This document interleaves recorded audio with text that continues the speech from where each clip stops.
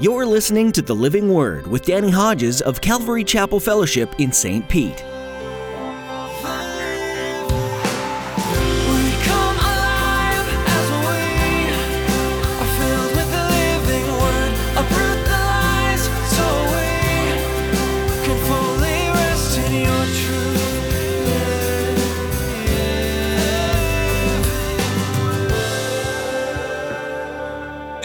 Book of Nehemiah, the prophecy given here certainly came true.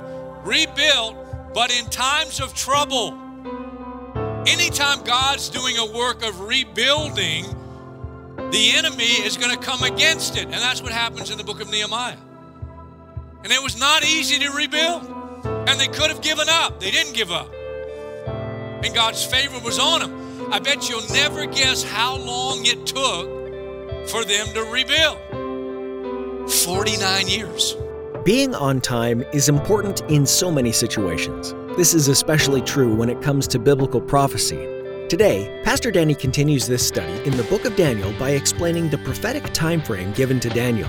You'll discover that the days and weeks that God gave Daniel line up perfectly with historical events and give insight into what is yet to come. Pastor Danny explains that life isn't easy, even when you know the timing of what's going to happen.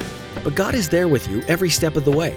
Now here's Pastor Danny in the book of Daniel chapter 9 as he begins his message, A Disappointing Revelation. To every nation for all generations, together in love, we'll move mountains by faith until all have tasted, seen, and heard the power of the living word.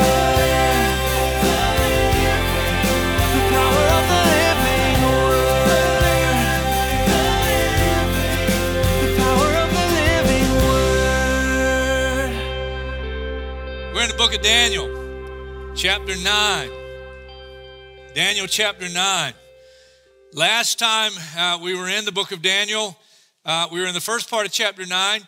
Daniel is in Babylon. It's called the Babylonian captivity.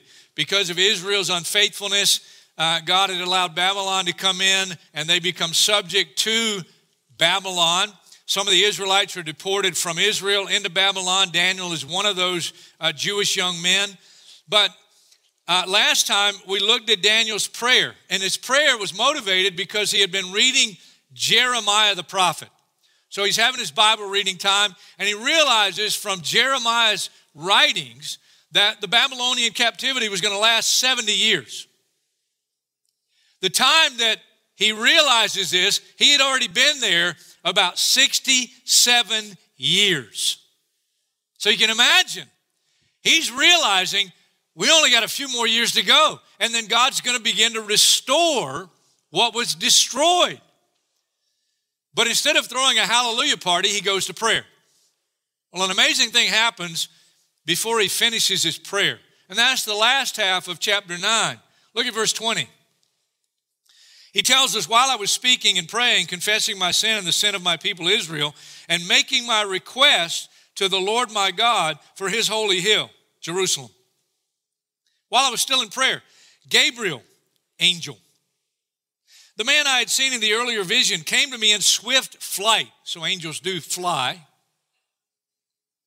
About the time of the evening sacrifice, he instructed me and he said to me, Daniel, I've now come to give you insight and understanding. Now the whole context is about the future. So it's insight and understanding about the future. Verse 23. As soon as you began to pray, an answer was given, which I've come to tell you, for you are highly esteemed. Therefore, consider the message and understand the vision. Now, this is the section of Scripture that you don't just read on the surface and get a lot out of it. It takes some study. I've tried to do that. But look at verse 24. 77s are decreed for your people, the Jewish people, and your holy city, Jerusalem,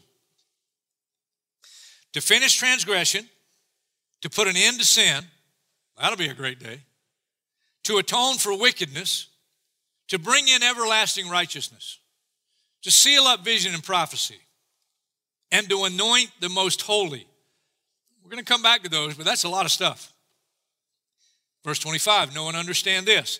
From the issuing of the decree to restore and rebuild Jerusalem after the Babylonian captivity. Until the anointed one, that's the Christ. That's what Christ means, anointed one. Until the anointed one, the ruler comes, there will be 7 sevens and 62 sevens.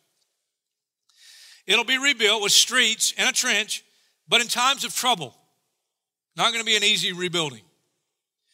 After the 62 sevens, the anointed one, Christ, will be cut off and will have nothing. The people of the ruler who will come will destroy the city and the sanctuary. That's after it gets rebuilt. The end will come like a flood. He's talking about the very end. When it happens, it's going to happen very fast. War will continue until the end.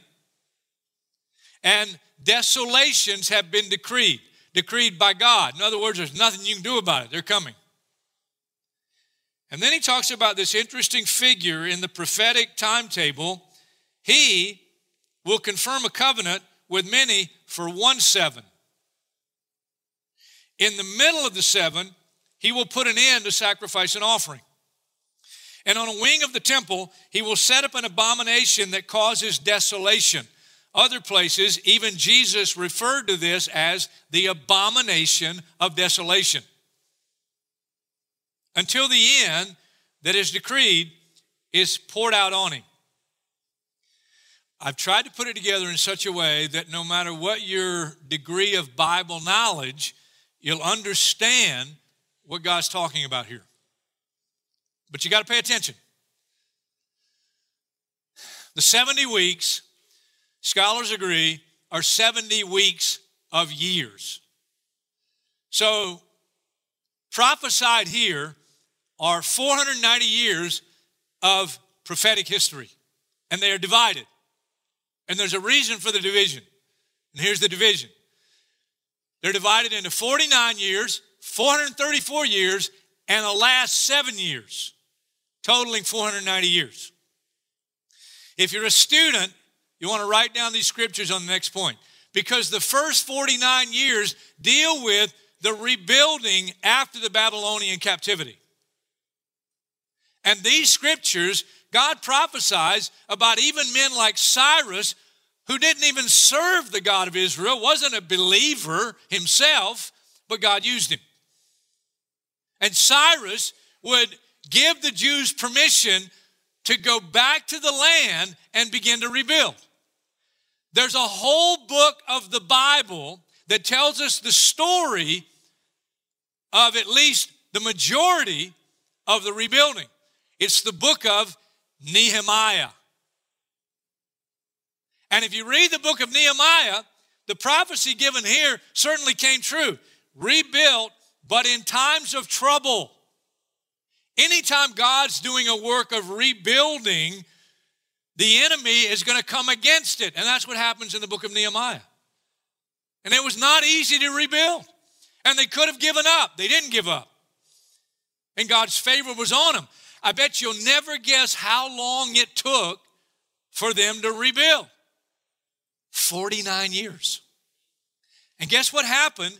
Guess what happened after the rebuilding? 434 years after the restoration, after the Babylonian captivity, another significant event in history took place. It's called the cross of Jesus Christ. 49 years after the rebuilding, you go 434 years down in human history, and then Jesus comes and he dies on the cross for the sins of the world. And the last 7, where this figure we know him most as the Antichrist, he's going to make a covenant with Israel. He's going to break a covenant in the middle of the last 7, known as the Great Tribulation. 490 years of prophetic history. The first is the decree to rebuild. The second, 34 years after the restoration, Messiah is cut off. That's the cross. After Jerusalem's restored. And the third is a final 7 years known as the Great Tribulation, when this figure known as Antichrist will rule and reign. I ask a lot of questions when I study. Here's some of the questions down in my notes. What did this prophecy do for Daniel? Because Gabriel was sent to give him insight and understanding. What did God intend it to do for Daniel? I put down, Daniel recorded this for us. What does God intend this prophecy to do for us? Now you got to think about it. You know what this prophecy reveals? Now remember the timing. Daniel has just read from Jeremiah. Babylonian captivity is about to end. But he goes to prayer, and before he's done with the prayer, God sends Gabriel to give him insight and understanding. And what is the insight and understanding? Here it is in a nutshell. There's a lot of things have to happen yet before the final end. I don't think it was real encouraging. Look at the things. To finish transgression. What does that mean? It probably has to do with God's patience with the world. You have times, for example, in the Old Testament, God would be dealing with a people like the Amorites. I just use them as an example. You could use a lot of people. You could use the Babylonians. You could use the Israelites. But he would say, for example, like the Amorites, Israel wondering why God hadn't judged the Ammonites because they're wicked, they're idolatrous, they're just terrible. And there's a prophecy where he told one of his servants in the Bible, the sin of the Amorites has not yet reached its full measure. Flood of Noah's day. What did God do? He didn't send the flood right away. 120 years he sent a preacher, Noah. He was a preacher. That's what the Bible tells us. And he warned people for 120 years. Why? Because God loves the world. So to finish transgression, to put an end to sin, let's just take it for what it says. One day we won't have to deal with sin. That's going to be a wonderful day. To atone for wickedness, that's connected with the cross, isn't it? And the sacrifice God made through his servant, the Messiah, Jesus Christ. To bring in everlasting righteousness, what is that?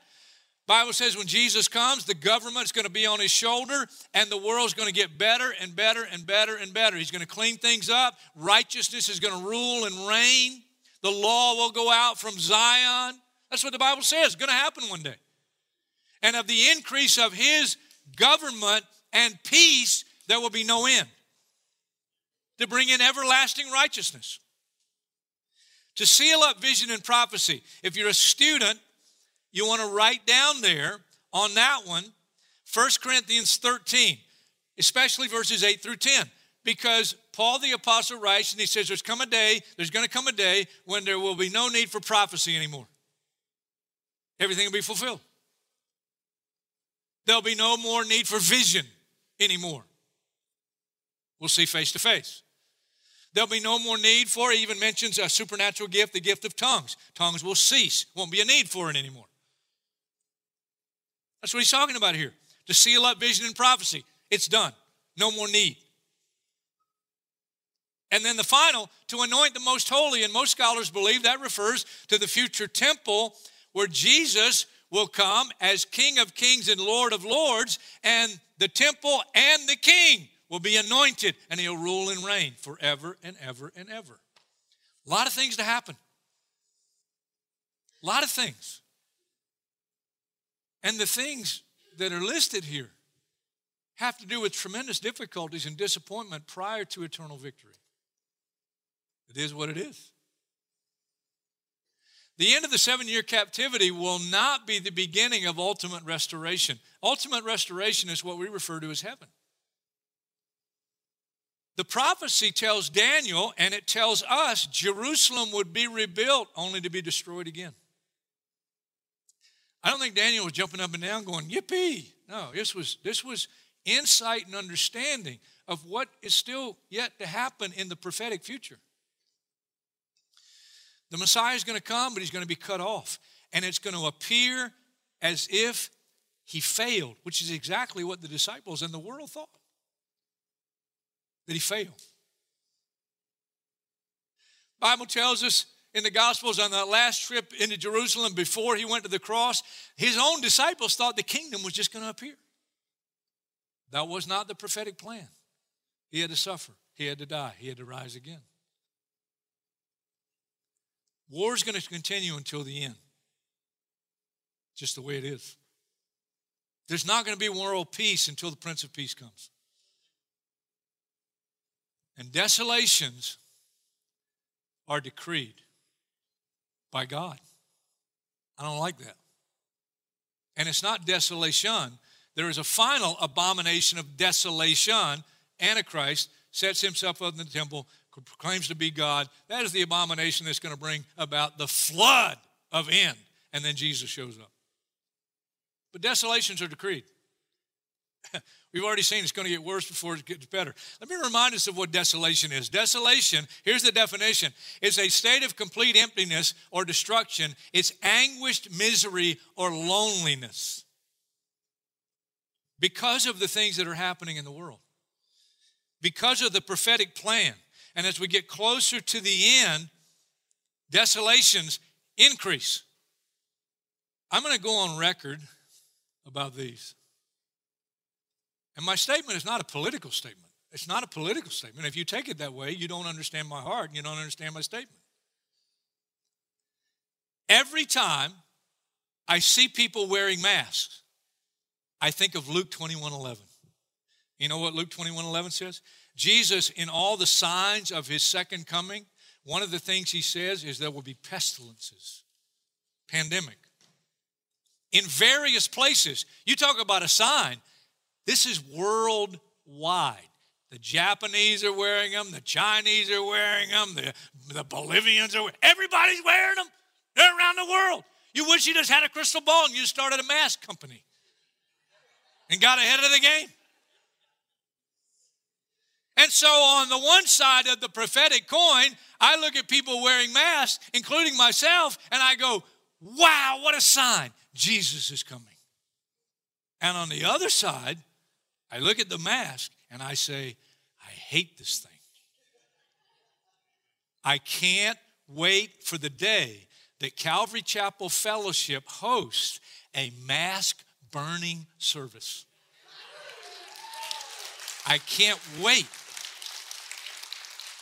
But let me prophesy. Here's what's going to happen when we have our mask burning service. Whenever that is, we're going to say, okay, here's the date. Come on, the courtyard. We got the bonfire going, bring your mask. And here's what's going to happen. Some people aren't going to bring every mask they have. They're going to hide a few, because they don't have enough faith to believe they can get rid of all their masks. And I want to encourage you. Go and find your spouse's mask and bring it. Find your children's mask. Find your mom and dad, even your grandmother. Get her mask and bring it by faith. So look, on the one hand, I see all the prophecies being fulfilled. I go, hallelujah, Jesus is coming. On the other hand, I go, I wish they weren't happening in my day because I don't like it. I don't like that desolations are decreed. I think we've been through this kind of thing before in the book of Daniel, haven't we? And the one final desolation that's called the abomination of desolation, guess what? That one final desolation that at the very end will make it appear that the saints have lost. You read about it. Revelation chapter 13. Here's what it says. When Antichrist is ruling during that final 7-year period, verse 5, he's referred to as a beast, and the kingdom he rules, beastly. The beast was given a mouth to utter proud words and blasphemies and exercise his authority for 42 months. That's 3.5 years. Right in the middle of the 7, you'll see his true colors. He opened his mouth to blaspheme God, to slander his name and his dwelling place and those who live in heaven. He was given power to make war against the saints. Listen to what I'm reading to you. And to conquer them. He was given authority over every tribe, people, language, and nation. All inhabitants of the earth will worship the beast, except those whose names have been written in the book of life. Only those who are Christian in that coming day will not worship this dude and everything he stands for. All whose names have not been written in the book of life belonging to the Lamb that was slain from the creation of the world. And then he says, he who has an ear, let him hear. If anyone's to go into captivity he'll go. It's going to be tough. If anyone's to be killed with the sword for his faith, he'll be killed with the sword. This calls for patient endurance and faithfulness on the part of the saints. says it again in chapter 14. This calls for patient endurance and faithfulness on the part of the saints. It's going to look like we've lost. But I am on the ultimate comeback team. We are the underdogs of all of history. You say, but most of this is pretty discouraging. Could you give me something positive? Okay, here it is. Say it with me. Let's think about it. Here we go. You ready? The certainty of our ultimate future victory is based on the previous fulfillment of prophecy. Say it one more time. The certainty of our ultimate future victory is based on previous fulfillment of prophecy. And a lot of this prophecy is not enjoyable when it gets played out. The cross was awful and yet beautiful. Now I get to the favorite part of the message. For me anyway. I hope it is for you. That is the mystery in the text that was not revealed to Daniel. You say, what is it? I'm not going to tell you. No, I'm going to tell you. There's something in the text that God didn't reveal to Daniel. And he didn't reveal it to any other Old Testament saint. Nobody in the Old Testament understood what we know. Well, what do we know? The prophecy speaks of 490 years of prophetic history, but it includes at least 2,510 years of history. I want you to stop and think about this. The reason he divided the 490 years, 49 years, 7 sevens, 62 sevens, 434 years, the cross, last 7, Great Tribulation. Why are they divided? Well, especially between the 483rd year and the 490th year, there's a gap.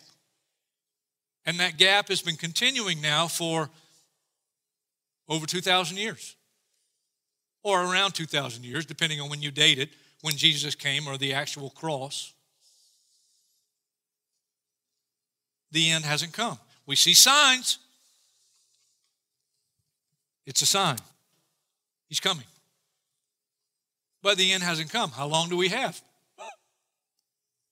I don't know. You don't know. If you think Jesus is coming today, he's not coming today because he said, I'm going to come in an hour you don't expect me. So don't think he's coming today. And maybe he'll come today. Here's what Daniel or no other Old Testament saint was told. Wasn't shown to him, wasn't revealed to him. It's called the church age. Turn to Luke chapter 4. Luke 4, verse 16. He went to Nazareth where he'd been brought up. And on the Sabbath, Jesus went into the synagogue, as was his custom, and he stood up to read. The scroll of the prophet Isaiah was handed to him, and unrolling it, he found the place where it is written, the Spirit of the Lord is on me, because he's anointed me to preach good news to the poor. He sent me to proclaim freedom for the prisoners, recovery of sight for the blind, release the oppressed, proclaim the year of the Lord's favor or the Lord's grace. And then he rolled up the scroll. That'd be like closing his Bible. He's done with the reading. He gave it back to the attendant. He sat down. The eyes of everyone in the synagogue were fastened on him. And he began by saying, listen to what he says. Today, this scripture is fulfilled in your hearing.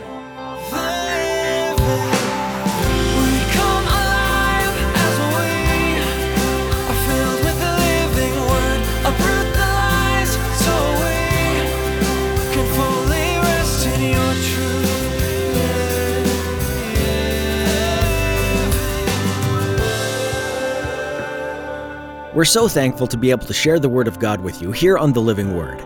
Pastor Danny has been teaching through the book of Daniel, an Old Testament book on history and prophecy. If you'd like to hear today's message again, please visit ccfstpete.church. Just look under Resources. We also invite you to join us in our Bible reading plan. This is a great way to get into the Word every day. You can find out more under the Resources tab as well at ccfstpete.church. As we wrap up our time with you today, we'd like to take a moment to ask you to partner with us in prayer here on The Living Word. Prayer is such a powerful tool against the enemy, and there's much to pray about during these days of speculation, doubt, and fear. Perhaps there's a listener out there that's really wrestling with all of the uncertainties, and your prayers could be a way to help minister to their heart and mind, renewing their faith along the way. Would you pray for us as we create programs and for the listeners as they hear God's Word? And like Daniel, be diligent in your own faith. Don't let the things of the world sway you from the one who is holy and true. Thanks for praying, and thanks for joining us for Pastor Danny's continuing teaching through the book of Daniel right here on The Living Word.